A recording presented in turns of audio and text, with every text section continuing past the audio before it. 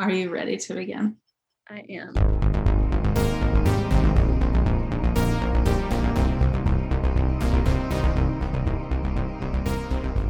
Hey, this is Sad Girl Syllabus, a commentary on media through the ages with some sad girl takes. Each season, we'll have a new syllabus to dive into. I'm Bethany. And I'm Mary. We're two girls. Too sad. Let's jump into the syllabus. Yeah, so this is a survey of Gothic literature this first season. And all things Gothic lit. And this is our first episode, our pilot episode, which is the Wuthering Heights to Twilight pipeline. Oh, yeah. I think just to not get too far into it, Gothic lit being, I feel, the ultimate sad girl genre, kind of really starts us off right. Not to get too far into it, but a little bit about what is Gothic literature. It's a genre of literature really at the peak in the late 1700s. Probably most known for the Romantic authors that participated in it, and people like Anne Radcliffe and the Mysteries of Udolpho, which came out at the end of the 1700s. But today we're actually talking about sort of the Victorian Gothic with Wuthering Heights by Emily Bronte. So it's a little bit of later inspired by those original Gothic lit in English literature. But it's also, I feel like, probably one of the most relevant books still on anything Gothic or Gothic romantic today. Do you want to do a quick synopsis of Wuthering Heights before we fully get into what we want to talk about? Yeah, I guess so. Yeah, thanks for that history too. I'm not that was great. I was like speed reading. I started reading for this. I started reading Wuthering Heights like 2 days ago, and I was just like obsessively all weathering. Yeah, so it starts out and with just two kids. Like this family adopts a little boy who is ostensibly, is he Black or is he like sort of Middle Eastern? It's unclear. They, I feel like they speculate a lot in the book. If he's Roma, if he's, Indian, has Indian descent, unclear. Yeah. But it seemingly is not white. Yeah. And I guess he must be Romani or Roma because they keep saying gypsy. So I guess that's the whole thing. Yeah. And to me, it was always like an issue, what rubbed me the wrong way more so than like, I mean, I guess when I read anything in the 19th century and earlier, I always like sort of expect there to be like very racist undertones in all the language. But like in every movie adaptation, he's a white guy is cast as Heathcliff, and that to me feels like a colorblind thing. Like movie production people are just like, we don't see color, like, they're like glossing over this whole anyway. But because it's a huge part of the book. I think there's one adaptation that I haven't watched where he's played by, I believe, a Black actor, but that is the only one I've seen. It's always like, I don't know, it's very well anyway. Back to the synopsis. It's like it is the race of this little boy is very prominent, and there's also a lot of like identification between his race and his like dark brooding spirit. But yeah, so this family, this father, the patriarch of a family, adopts this little boy who he calls a gypsy, and then his youngest daughter, Catherine, and the boy who is named Heathcliff like strike up a friendship. I guess the assumption is that they have chemistry immediately, right? Like soulmates. The other thing that like I sort of noticed is like the book, it's like double narrator. It's like the narrators are like nested, and like there's a lot of narrators. Yeah, it starts out, which is it's interesting. It just like starts out as like this guy who is like renting from Heathcliff, like and he is sort of just like, what's the deal with this guy? Why is he such a brooding man? Which is a hallmark of Gothic literature. It's like one The of the mysterious, the male characters, one of them is like always brooding. Anyway, so yeah, so why don't you take it away from me? Yeah, so it's the story in the first half of the narrator. Mostly he finds like this info through multiple sources, but mostly being told by a servant who's worked at these two houses out in the countryside, one of which is Wuthering Heights, where Kathy and Heathcliff grew up together, and were tortured by Kathy's older brother, especially after their father dies and Kathy's older brother inherits the house. So he sort of tortures Heathcliff really because he hates him so much. Kathy and Heathcliff, have this inseparable bond where they're like more than soulmates. She says that their souls are made of the same thing. Yeah, and that they are one another, like they are each other's souls. It's intense. But Kathy grows an attraction to the neighboring boy, Linton, Edgar Linton. Yeah. Who lives in the other house. They're like basically just out on the moors, these two houses, totally alone, have been that way for seemingly centuries. Attraction to him, eventually agrees to marry him. He's sort of the foil to Heathcliff in that he's the upstanding sort of gentleman and he's happy. Yes, he smiles, versus Heathcliff, who never does and is only nice to Kathy.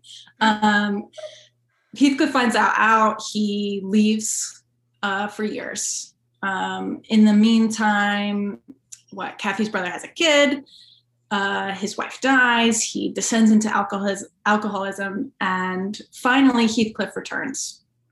And then he marries Edgar Linton's sister, and it gets really, and that's where like the incest it's not explicitly incest, I guess, or I guess it's not incest by definition, but it is pretty fucking weird. It's really weird, and I think you can cuss. It gets really weird, and it also gets they do mention that both of those families have been marrying cousins forever. That's who they marry. They marry their cousins. I was like, how? From where? You seemingly are all alone out there on the moor. Where are these cousins coming from? But yeah, seclusion is a big part of it. It's like Wuthering Heights and Thrushcross Grange. Thrushcross also, like, I kept thinking like thrush, like a yeast infection. Anyway, but that's the neighboring estate, yes. Thrushcross. But that's like a big part of it, is like the seclusion and like the time that it takes to travel between the two. Like it seems like they're the only houses for miles, and so it's like where are all these cousins coming from? But great question, and never answered. But anyways, so Heathcliff's basically enacting this plan of revenge on Linton and on Kathy's older brother, who he is out to get. Not necessarily on Kathy. He's fine with her sort of being married to another man as long as he's in her life, but he is trying to like just dominate both of them. And when he comes back, he's mysterious, wealthy. He marries Isabella, and that sends Kathy into a spiral. A spiral that will eventually kill her. Yes. And she dies of a broken heart. And like she becomes really sickly, and like and then they both are just, Catherine and Heathcliff both just like sort of spiral about like how like they are each other's murderers. Yeah. And will haunt each other from the grave. He makes a big point to like, but he sort of Heathcliff demands that of Catherine. He's like, you better come back and haunt me. And she ostensibly does. Yeah. And even up to, I mean, so yeah, basically like, also, does Catherine die in childbirth? Yeah, so Right. she gives birth to a daughter who is also named Catherine.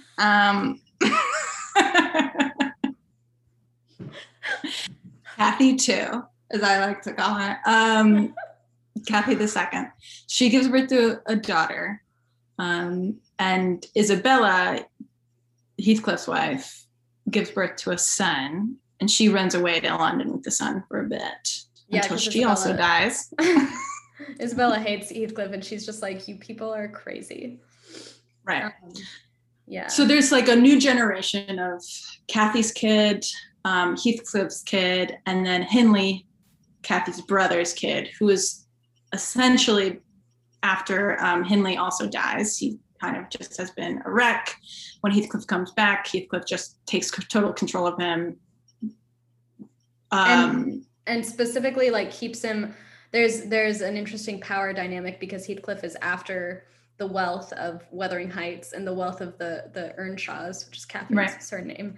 And when Hareton, who is Hindley's, oh my God, this is like the worst part of all. There's too many. Of all the like 19th century literature, it's just like there's so many family members. It's this way. And they all have like H names or L names. Right, right. It's the same with like Anna Karenina and like the books where you have to like memorize the cast of characters. But yeah, Heathcliff like keeps Hareton. He doesn't give him an education. He's not really literate. He doesn't really. He's a little feral. Yeah. Like he's like sort of been raised by no one. Right. Apart from like the farmer who like keeps the grounds, who is also presumably illiterate and like only knows Bible stories and stuff like that. Like it's very much like a class thing. And Heathcliff is trying to keep him down. But yeah, so then Kathy dies pretty much at the middle part of the book. She dies like right in the middle. And so then the story is picked up with this second generation. And Kathy the second, who is, and the differentiator, I guess, is there's Catherine and then there's Kathy. Kathy is her daughter. And so then the story sort of follows Kathy and how she is brought up not ever really being allowed to venture across into Wuthering Heights. And then eventually when she does just like find herself there, she like Heathcliff is like super gaslighty to everybody because he's just like, I didn't hate your dad. Like Heathcliff is like lures Kathy in and he's just like, no, this is nice great. Guy. Like I knew your mom. Like it's like a weird, he is super gaslighty at that part. And he is very friendly to Kathy, and she's just like really just interested in she's very curious about everything. And then Isabella, who's been living in London, dies. And so Linton, Heathcliff and Isabella's son, comes back to live with Heathcliff at Wuthering Heights. And Kathy is really curious and also enamored with him because she's been brought up as as an only child, and it's just her and Nellie, her nurse and governess, and her dad. And so she like hasn't really encountered boys. She hasn't really encountered anybody her own age. So she's like really obsessed with Linton.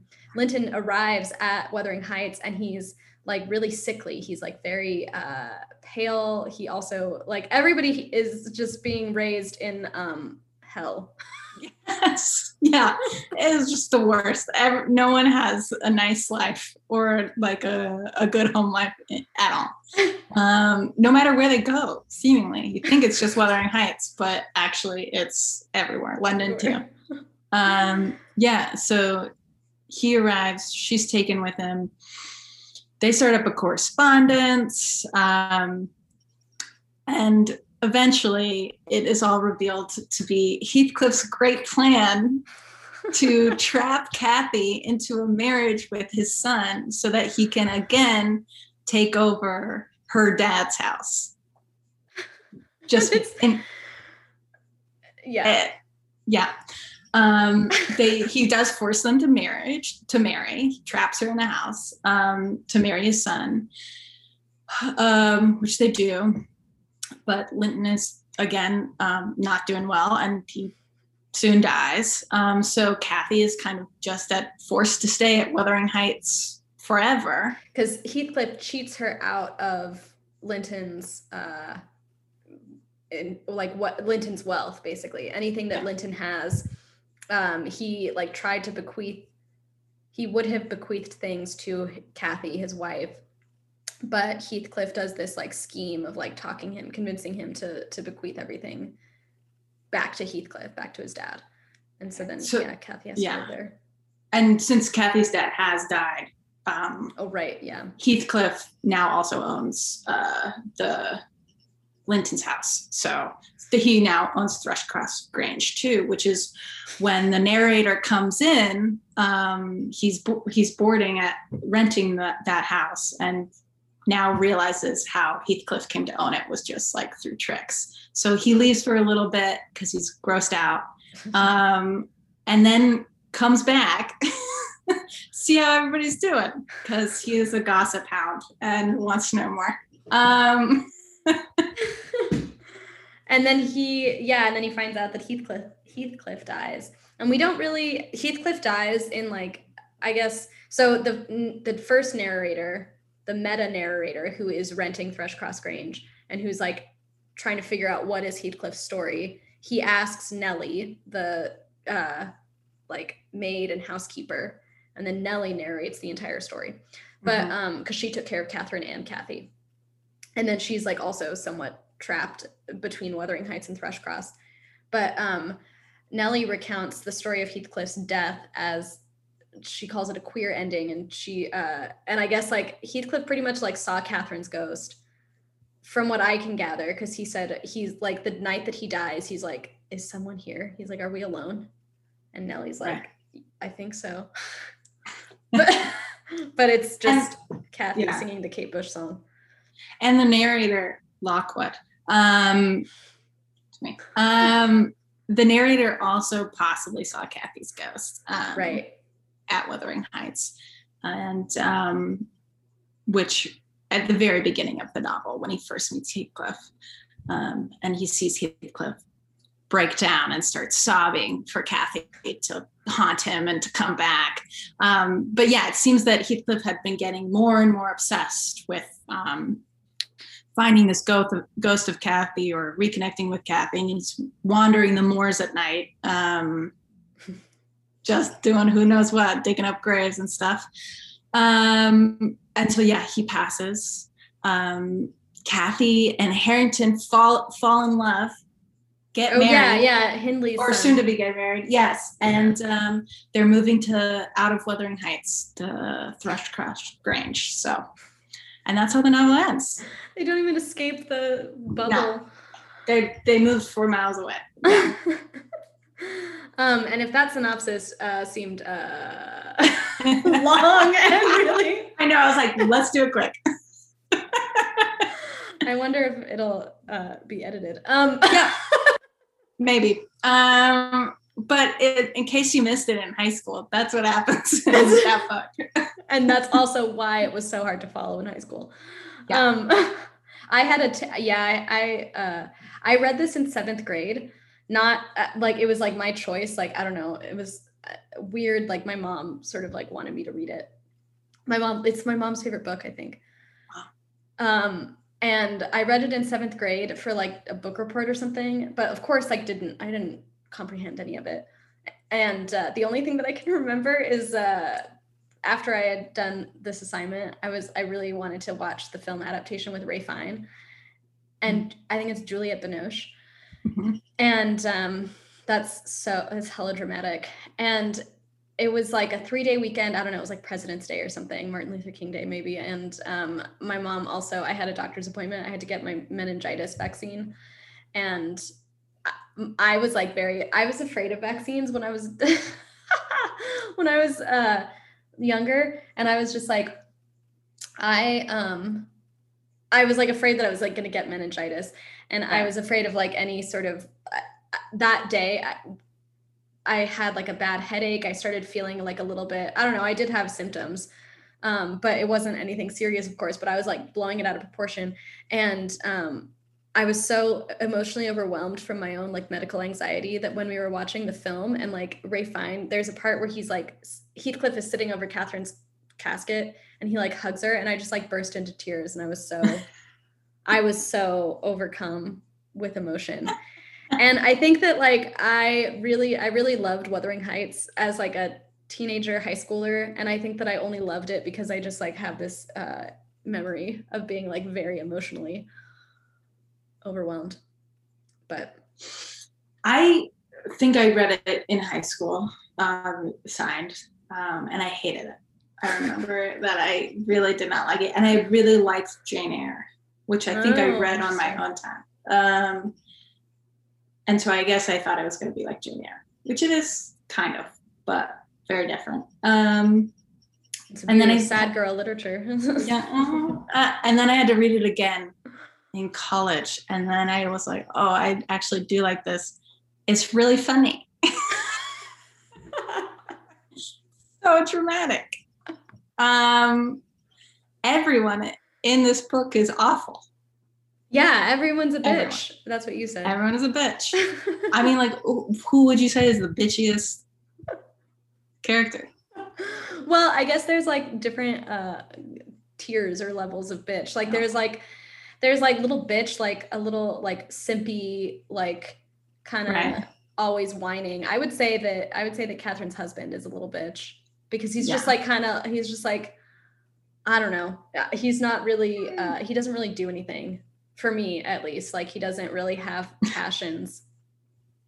I would like Heathcliff is a bitch for being so brooding and awful, but at the same time, I also have sympathy for Heathcliff because at least he like has passion. Yeah, I mean, I don't really have sympathy for any of them actually, but no. I know it's actually like it's kind of hard to. I think it's because it's told through like a double narration.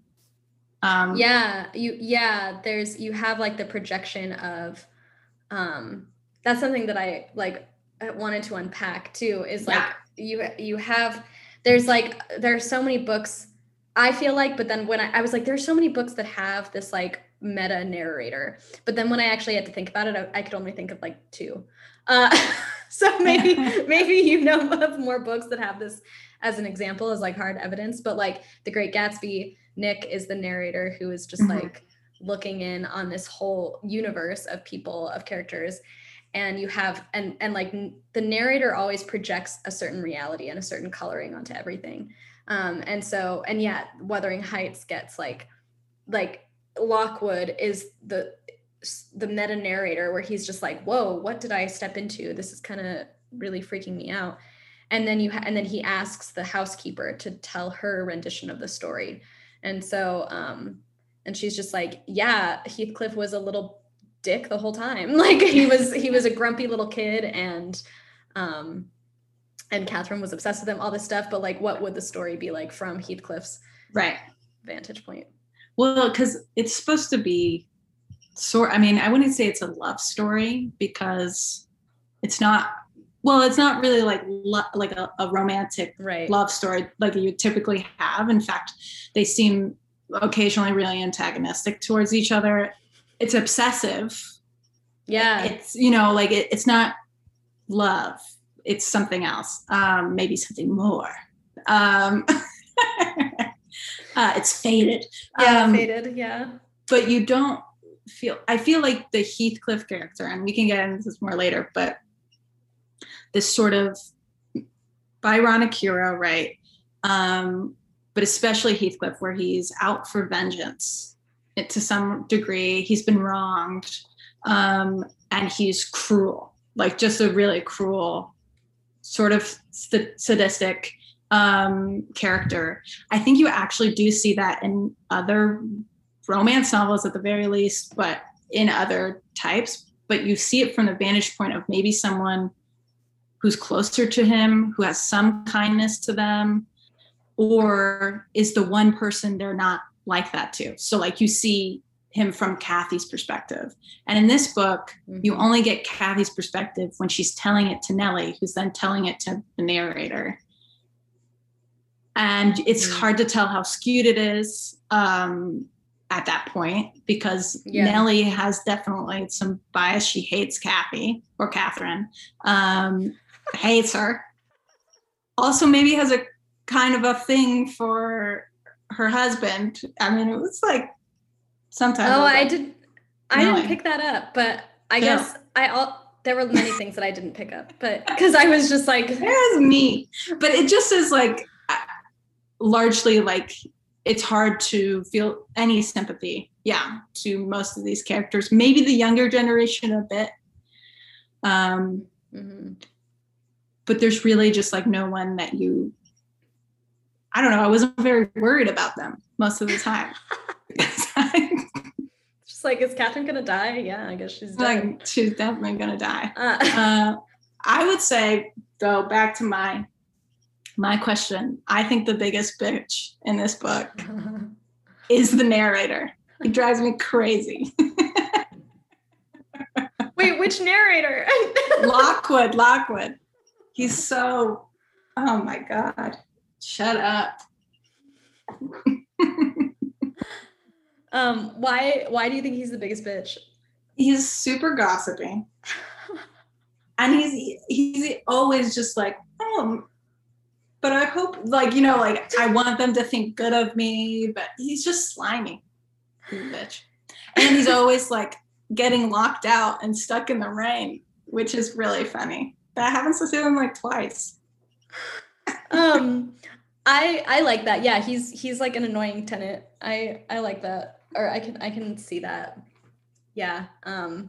He just kind of, I guess he's kind of just a wimp and is annoying about it. Which is why I don't like Edgar Linton. Yeah, it's the same. I was gonna say that lost it. Okay, that'll be out. Well, I think this does relate to, I know, something that you were thinking about, like the Byronic hero.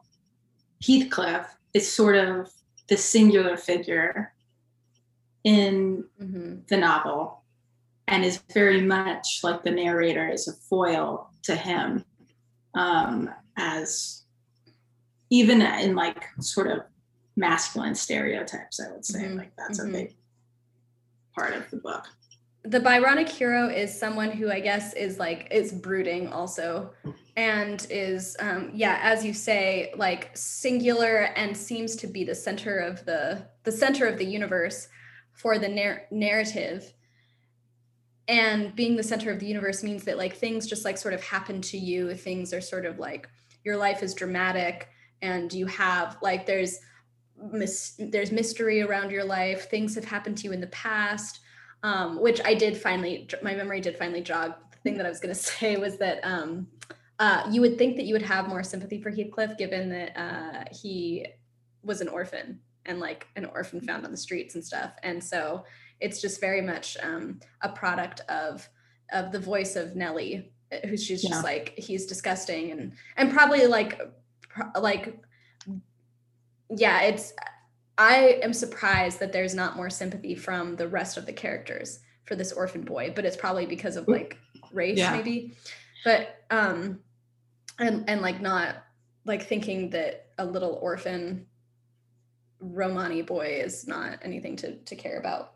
But anyway, as part of this Byronic hero, like their backstory is usually something like they came from nothing. I mean, I also think about The Great Gatsby as well. And he's sort of a Byronic hero where he's kind of like in his feels about Daisy. And he also had a mysterious upbringing, came from sort of nothing, maybe you think. And so everything is sort of happening to them. And so what I was wondering about was like the foil to the Byronic hero. Is it the narrator? I called it the sad boy narrator.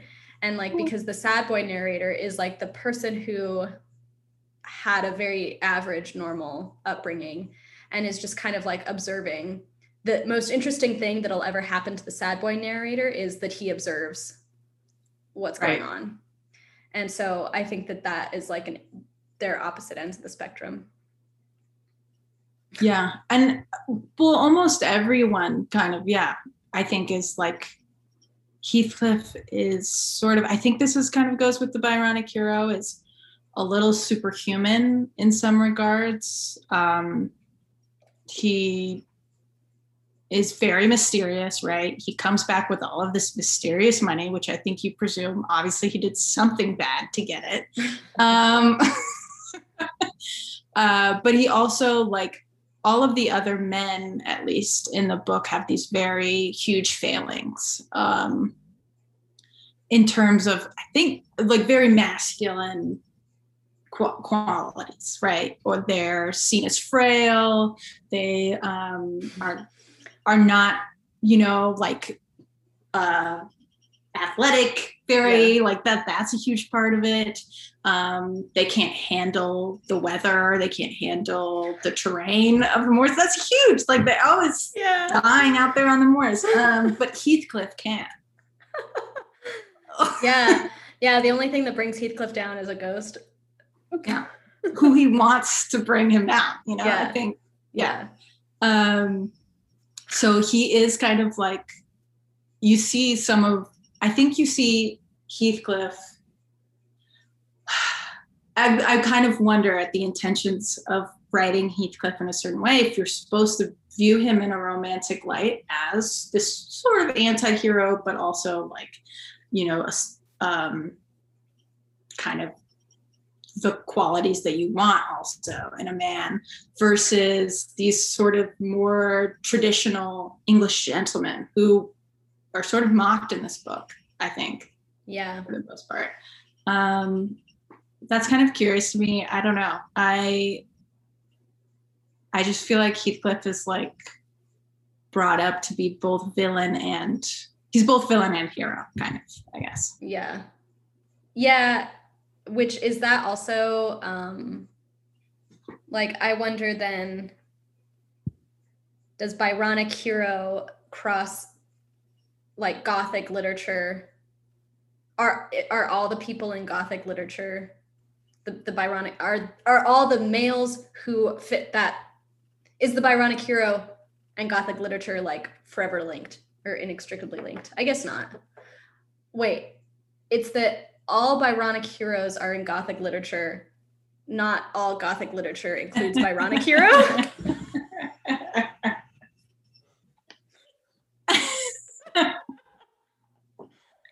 Possibly. Might be true. I think you get, at least now, I would say, like, if you have a sort of Byronic hero, he's definitely informed by Heathcliff and probably by Rochester in Jane Eyre. Right. And then, but it keeps happening. It keeps happening all the way up to Twilight. In Twilight, Edward Cullen is definitely an attempt at a Byronic hero. It's an attempt. Though I think you lose, well, we won't get too far into it. But, Heathcliff's like very charismatic. I don't think that's true for Twilight. When I read Twilight, okay, so I read Wuthering Heights when I was like 13, but then I read Twilight 2 years later as like a sophomore in high school, and I loved Edward. I did too. It drew me in very much. I must have read it at the same time you did. I guess we all were reading them at the same time. But since you and I are born very close apart, like a week apart, we were probably definitely reading it at the same time. We were reading at the same time. The same age. I did too. But again, I think you still have that. You're basically being told about Edward from Bella's perspective. So he is very attractive and exciting. But sometimes you get other people's perspectives when you're like, they're like, he sucks. You only get the he sucks in Wuthering Heights. Yeah.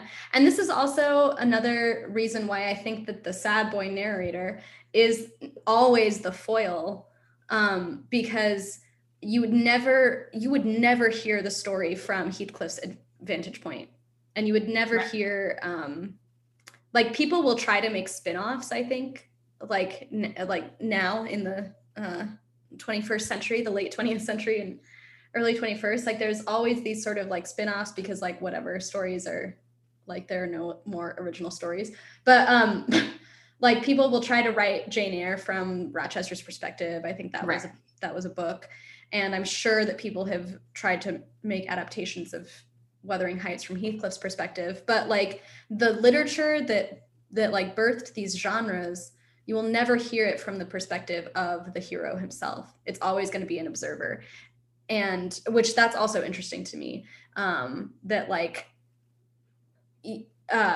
well, I guess you can't, because that would separate it, would tease out the mystery, and there would be no mystery, and you wouldn't, the hero falls apart if he's telling his own story. Yeah. And a good chunk, I think, of Gothic literature in general, which I guess I probably should preface this with, rests on this sort of mystery that doesn't necessarily need to be solved, right? Like, it's more of a environment, it's more of a vibe, it's more of just the atmosphere of the book than anything else. Maybe there are ghosts, I don't know, we're not going to talk about it. Like, that was another thing that struck me too. I was like, this is basically just vibes. Mm-hmm. Like there's nothing is, because I was surprised that I was like, nothing really happened. It's just like the sort of, and the other thing that's interesting to me is like then the film adaptations. The film adaptations of Gothic literature to me are what, I don't know, there's something that's like really, there's something that's really weird about like the books themselves are just kind of like vibey, and you just kind of like, you're reading it. And sometimes, for me at least, I mean, I don't know, I'm like ADD brain. Like I can't, if I'm just like sitting and reading these books, I'm just like, nothing is happening. What's going on? But then the film adaptations appeal to me because there's a lot of like the director, the actors, they all like infuse it with their own sort of like, they manage to tease out some of these vibes and can make it really compelling, and they fill it with passion and whatever. But yeah, film adaptations, like you have music that goes along with it. You have people's like the like unspoken expressions. I have a really hard time when I'm reading literature like this, where they're just like his brow furrowed and all this. And I personally just like have problems where I'm just like, I can't, what? But if I watch Ralph Fiennes doing it. I can see his brow furrow all day long. But should we get to speaking of film adaptations, we wanted to talk about the MTV adaptation. Which, 2003 MTV adaptation.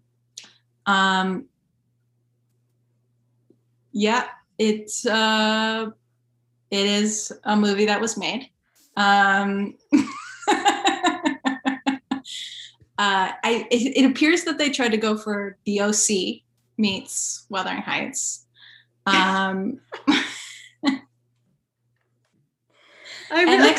MXPX does a cameo. They have a song for it, and they sing in the movie. It has stars like the older brother from Malcolm in the Middle. Katherine Heigl is Isabella. There were so many people that I was trying to identify that I was like, wait, they go too fast. Yeah, that was the thing about that trailer. So I didn't even know that MTV made an adaptation until you told me about it like 2 days ago. And then I watched the trailer like, an hour and a half before we started this. And oh my God, I was just like, within the first 2 seconds, literally the 2 seconds, I was just like, no, like I couldn't handle it. I didn't want it to be a thing. And that was but the other thing about it, it goes really fast. It's like a huge like montage. And in some respects, I was just like, wow, actually that could be the whole thing. Like just that trailer is the whole book, which goes back to it being a vibe. It's like not actually a story, it's just a vibe. But like there's that trailer is full of so much angst.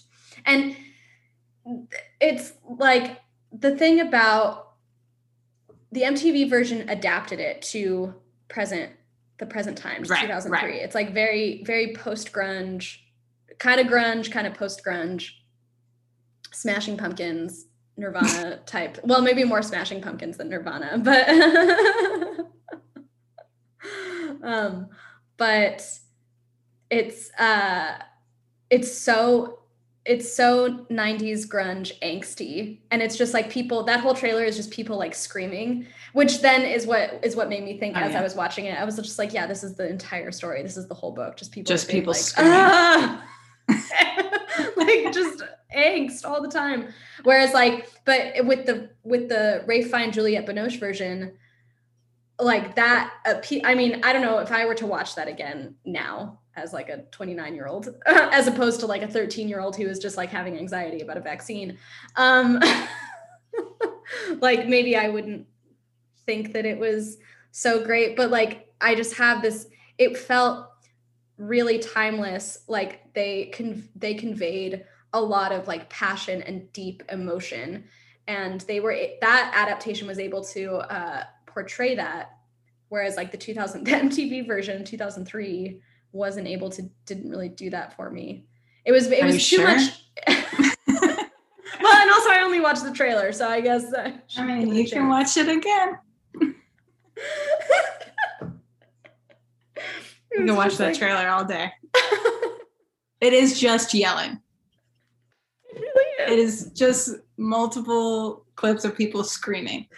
And like Heathcliff, who is blonde, once again, like this weird, like a misunderstanding of the story, on a motorcycle, and like that's supposed to be like the bad boy situation. But it like, I don't know, it was way too of its time, and Wuthering Heights is actually a timeless piece of literature.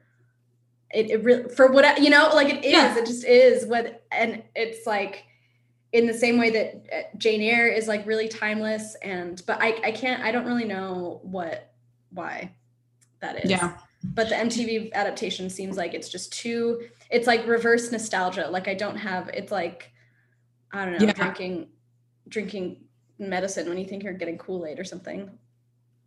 Do you want me to read you some screenshots from the IMDb message board before they close them for the MTV Wuthering Heights? These are courtesy of my boyfriend. Thank you. Who has had them for many years saved. So it's from February 10th, 2009 by K. Faria. Isabella's character! 3 exclamation points. Okay, in the movie, Isabel is a bitch and totally obsessed with Eve. Is she the same in the book? The answer is kind of, yeah. But they're telling her no, whatever. This sucked, but the house that Edward and Kate lived in was awesome. So you care about the opinions of a woman whose pet peeves are sobriety and kindness. Unclear what that means. After watching the Lifetime version of this movie, I now want to see this one. I would kill to see the Lifetime version. There is a lot of references to How I Met Your Mother, surprisingly, in these comments. How do you modernize Wuthering Heights? Here, this is directly to yours. Great. After hunting for a properly filmed version of Wuthering Heights, which is like trying to find a needle in a haystack, MTV goes ahead and screws it up by trying to modernize it so the great big lump o' lazy bones who are too stupid to read it themselves can understand it more. I have never seen this film, nor do I plan to, because I refuse to be insulted by another disgrace of a cast. As if Juliette Binoche wasn't bad enough as Kathy. No, I love Juliette. I was like, come on, it's Juliette Binoche, chill out. Erica Christensen has to beat her up too. They wrote in their own beep.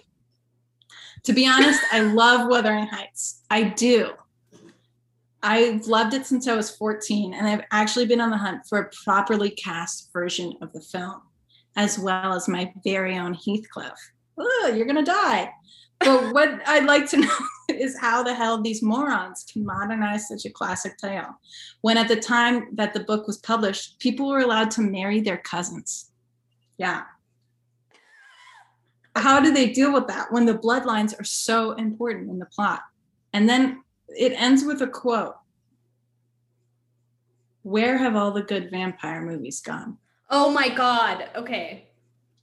That was from Kitty Grimm. I think we need to get Kitty Grimm on the pod.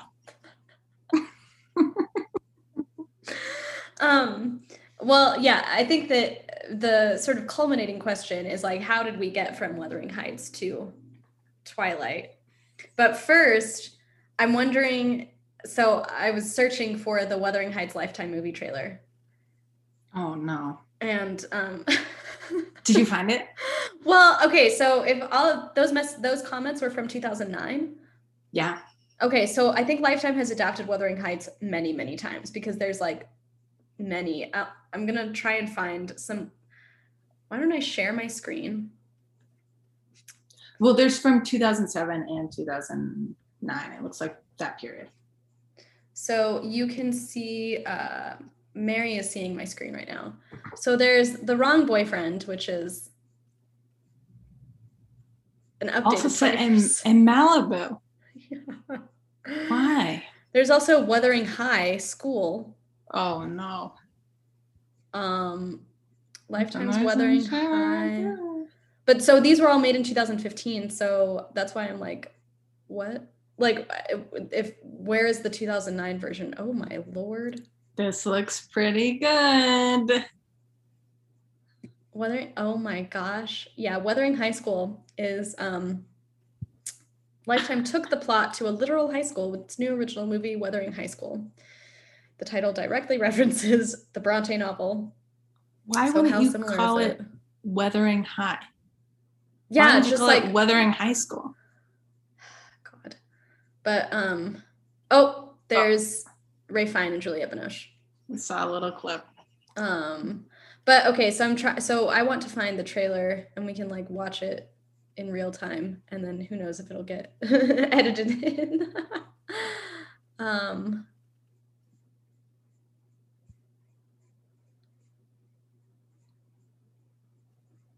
Well, maybe. Oh, Wuthering Heights all Wuthering Heights adaptations ranked. Ranked. Oh yeah, the black and white film. Okay.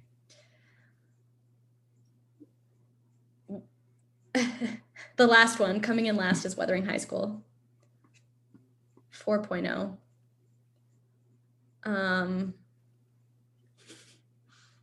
Wuthering Heights 2003, the MTV movie.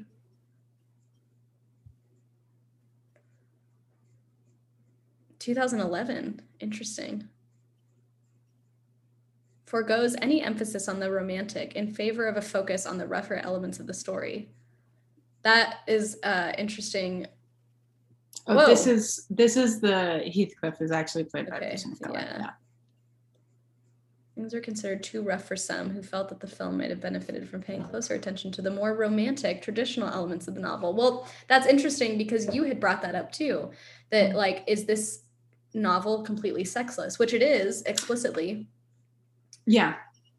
There's like obviously like people are reproducing, so there's obviously sex, but it's pretty sexless, and so it's interesting that this 2011 version, at least according to IMDb, people don't like it because there is no romance. Which is like, it's barely in the book. It's not like you see Heathcliff and Catherine like really together in any romantic sphere. Sometimes they hug, and I think they kiss at one point, but that's right. It. And that's like when she's dying. Right. And there's really no mention, not like that I expect these books written at this time to have like explicit sex scenes, but that like if you compare it to Jane Eyre is very horny. Yes. Like Rochester, like, there's a very assured subtext in that book of like that these people have very romantic sexual feelings for each other. Yeah. And that's not in this book. And maybe it's because, again, it has this two-person narrator, but it seems like for like sort of a romance, there's really none of the romance. Yeah. Just the obsession. Just, and I guess like there's also, so in the same way that sex is sort of implied by the fact that there are offspring, it's also kind of implied because like just by the fact that like Catherine and Heathcliff are usually off hanging out alone all the time. Right. And so I guess there's like an implication, which I think is brought out in these in the film adaptations, where like there's probably a little bit more like I feel like there's definitely with the Ralph Fiennes one, there's like they like go behind the house and like they're making out or whatever. They're like in the stables making out. And so like so that's sort of like left out of the book but assumed. Yeah. There is one long held theory by some people that the lack of sex in the book is actually because Cathy and Heathcliff are related, which is not directly said in the book at all. But the assumption being that, you know, where did their dad, the Earnshaw father, find this child, and why did he take him in? And the theory being like that it's his child, so that maybe they're half siblings, which it kind of goes together because Earnshaw does bring this child in, and it's like really random. They're like, where did you come from? And he doesn't really give them an explanation. So that is part of it, is that they're half siblings, and so therefore it would be incest if they did have a relationship. But people also then from there draw on, actually I feel a little bad saying this because I think this tends to happen with women writers more than it happens with others, and it certainly happens with the Brontes a lot, was that this was actually sort of the relationship between Emily Bronte and the brother Branwell Bronte. Whoa. And that being because of, I know. So there's three Bronte sisters who live to adulthood. They're all writers. They all end up being published authors. Obviously, there's Charlotte, Jane Eyre, Emily, and then Anne Bronte. Branwell is one of the Bronte siblings. He's the only boy, and he dies right before Emily dies, just a few months after him. Branwell is, I guess, a sort of tragic figure. He like deeply alcoholic and a lot of seems very like a sad figure from the writings. But I think supposedly the Bronte sisters all, like, you know, in letters and diaries and stuff that they have of them, very obsessed with Branwell. Weirdly so, is the assumption. But Emily is the like reclusive sister. So there's like barely any letters by her. There's really just not that much stuff that people have as like, and she also died pretty young. As opposed to Charlotte, who has tons of letters and tons of journals, and also wrote about her other sisters, later on. So Emily gets painted as kind of the weirder one, also because she wrote Wuthering Heights. And wait, her sister, the publication of Wuthering Heights like made her weird, like that. Not the publication. It's just like the text itself. Okay. Yes. To the point where 3 years after she died, they reissued it under her name this time rather than the male pseudonym. And Charlotte edited it, and she changed around some of the spellings and the paragraphs. And then I think Joseph, the servant who has like a dialect but she like tried to make that clearer. People, you don't usually use her version because it's like, it seems to be not what Emily would have done. Anyways, but even with that, Charlotte like writes a foreword that's like, yeah, my sister was weird. The stuff she says about God in here, like, don't take it too seriously, okay? And well, is it because like and is that like the existence of ghosts and stuff? I think It's so. like Yeah. anti-Christian. Yeah, exactly. And she has this phrase that she describes her as like, she describes Emily as stronger than a man, simpler than a child. What the? Which I think is supposed to be a compliment, and you're just like, what? But I don't know. Anyways, so Emily is sort of, she dies right after Branwell. I think they're always connected to the point. Actually, I would love to read some of these things to you. The amount of adaptations or just stories made on supposedly Branwell and Emily's relationship. Whoa. Are like baffling. And there is definitely no actual proof that people have just written Bronte fanfic. Yeah, there's a ton. There's so much. It's like wild. So I'm going to read some of this to you. This is from an article with seemingly no author. Oh, by Amber Vlat for the conversation. But it says, in some of those texts, Branwell and Emily's relationship is sexually abusive. In Ella Morehouse's Stonewalls from 1936, for instance, Branwell tries to force a knife and bottle of liquor into Emily's mouth. In others, it's loving and supportive. Clemence Dane's play, Wild Decembers, from 1932. I don't know what was happening in the 30s, but these are all from the 30s. Of these obsessions with Emily Bronte, features a fictional Branwell indulging in a masturbatory fantasies while looking at his sister. But he also supports Emily's writing and collaborates with her to bring Wuthering Heights, their symbolic child, into the world. There are a number of texts that simply revel in the salaciousness of imagineering sibling love too. In Catherine Jean McFarlane's Divide the Desolate from 1936, again, Emily and Branwell engage in a form of childhood S&M play. Oh my God. With Emily delighting in the fact that her brother cares enough to hurt her. While Emily and George Rameau's The Brontes from 1931 features an extended erotic fantasy in which Emily pulls Branwell from his burning bed and against her body while wearing a translucent wet nightgown. Oh my gosh. What?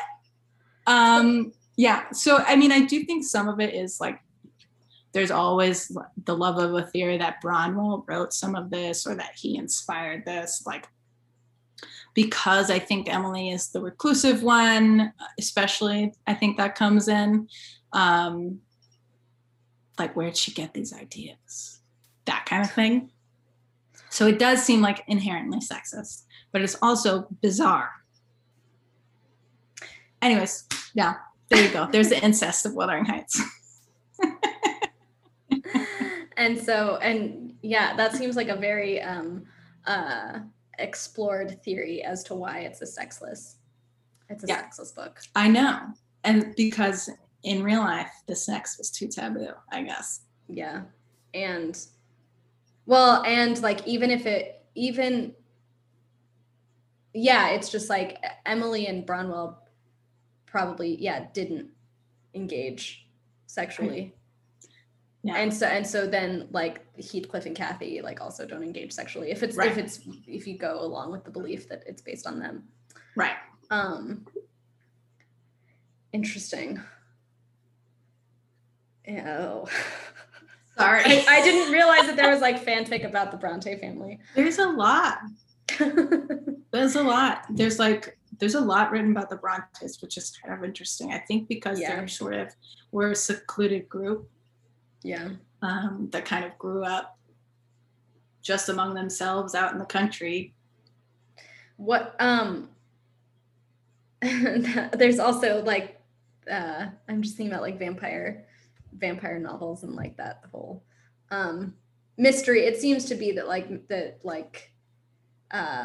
death and ghosts and hauntings, but then there's also like that all adds it's like part of this recipe to create like overarching mystery, which is like what is Yeah. important in Gothic literature, and like, and also why like Wuthering Heights, I don't know, I do think that Wuthering Heights is kind of timeless. And so is Jane Eyre, so is Dracula, like all of these. But like, I also think that like Gothic literature is the genre, is like the true, what is actually timeless. Right. Yeah, I think not individual stories. Yeah, it's like this shared theme, these shared themes, ways of telling stories. Because I think Dracula too is right. It's epistolary, so yes. Again, there's like a lot of removal. Yeah. You're getting it told from. Is it Jonathan Barker? I can't remember. Yeah. And it's from his diaries, and so, and again, like Dracula is the hero, anti-hero.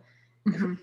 That's the center of gravity, but then you're getting the story from the person who's like the observer, who happened to get in on that. Different from Twilight, though. That's different from, like, Twilight is sort of it's Bella who's the narrator, right? Yeah, I'm trying to remember, actually. I think it's first person, but it could be a close third. Yeah, but it's Bella who's the perspective.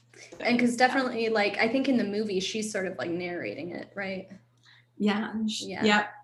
I'm like seeing it now. She gets out of her car with her little cactus. With the cactus. She's like, I'm in Forks, Washington now. It's not Arizona anymore. I have a cactus. But she is narrating that part. Yeah. Yeah. Right. Yeah. Yeah. So how did we get from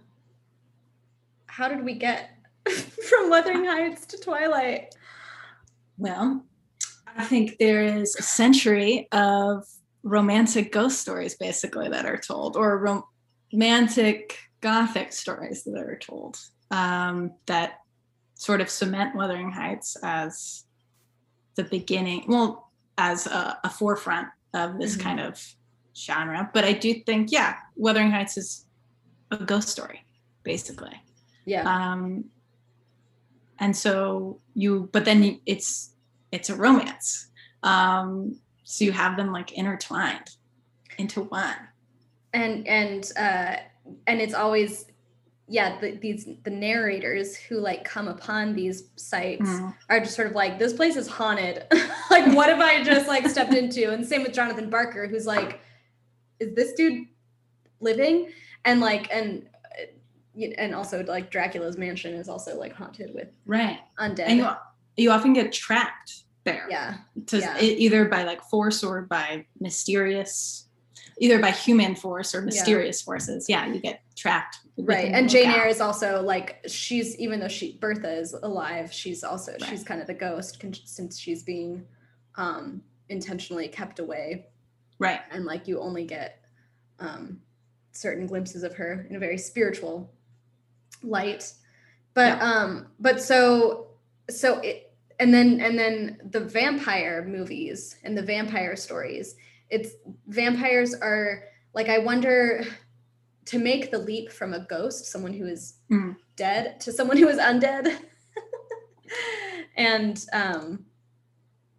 like, what, I guess do people just like want to have, are people just like horny for ghosts? Like undead people? Like that's I don't know. Well, maybe the thing is that like romance, like the idea of a romance following you after death, that might be like this ultimate declaration of love. And that's why it's so romantic. That's why it's kind of timeless. That's why people are really just into it, because they like Gothic literature and like a lot of these romance stories, these romantic stories, it kind of is like, it's, the author is like, how can I express how much these people loved each other? Well, the love gets expressed across time and space, across death, like death can't conquer it kind of thing. And then like similar, I mean, like that's more so applicable to ghost stories. where there's like Catherine actually haunts Heathcliff at his beseeching. He's like, haunt me when you're like, come back. Whereas like with vampire movies, that doesn't really play out because vampires are undead, but you still get this like sacrifice for love with, like in Dracula, Mina martyrs herself. Well, I don't know if that, I can't remember if that actually happens, but. Well, interestingly though, in the Francis Ford Coppola version, which I know is a lot different from the, well, in some ways is a lot different from the book, he does make it a love story. Right. It's Dracula and he like gives a backstory of Dracula and his one true love, who is Mina. Yeah. And then he sees Mina again and it's like, oh, here you are. Fate has brought us back together. Yeah. You know? And that's how he becomes also a vampire. It's because they kill his one true love. I don't know. It's a complicated story, but I think that's interesting that around, 2000, you start getting back into these paranormal romances or to these gothic, I guess paranormal romance a little different, but into these gothic romances and things like retelling Dracula right around that time. Get into directly a romance between multiple people, but with the Byronic hero villain as part of it. And then you also get the beginning of Twilight just a few years later. And he's also making a sacrifice. There's also like a big like love will conquer anything kind of thing where he like doesn't eat Bella. But he wants to so bad. Right. There's also this thing of like, it's fated, but it's painful for me to be near you. Yeah. And again, very sexless because. Oh yeah. Oh my God. Yeah. Twilight is not. There's zero sex until they get married. Yeah. Whoa. Okay. So that seems to be like sort of the formula is like obsession, not necessarily there's like obsession that like, is it love? Is it not? That's kind of like debatable based on who's interpreting the story. This like obsessive, fated connection that is really painful, but keeps getting indulged. There's a notable absence of sex and like overtones of like death and sadness and mystery. And that seems to be the formula. And for some reason, I know you mentioned this earlier too, an incredibly wealthy hero. Oh yeah. I don't know why that needs to be like a huge part of it, but it is. And I think that's really interesting. Yeah, Edward Cullen is also wealthy. Dracula's wealthy. Yeah. Is Mr. Rochester has like a huge estate. Yeah, he's wealthy as well. Yeah, he's like the heir to lots. And I guess, I mean, this explains like all the 19th century literature. It doesn't explain Edward Cullen, but like I always think of it as like in the 19th century that like the Industrial Revolution is occurring. You have like capitalism like in its truest form is happening at that time. And so it's present even in non-Gothic literature. Like Bleak House is about like a will and testament, and money comes into the plot a lot in Dickens.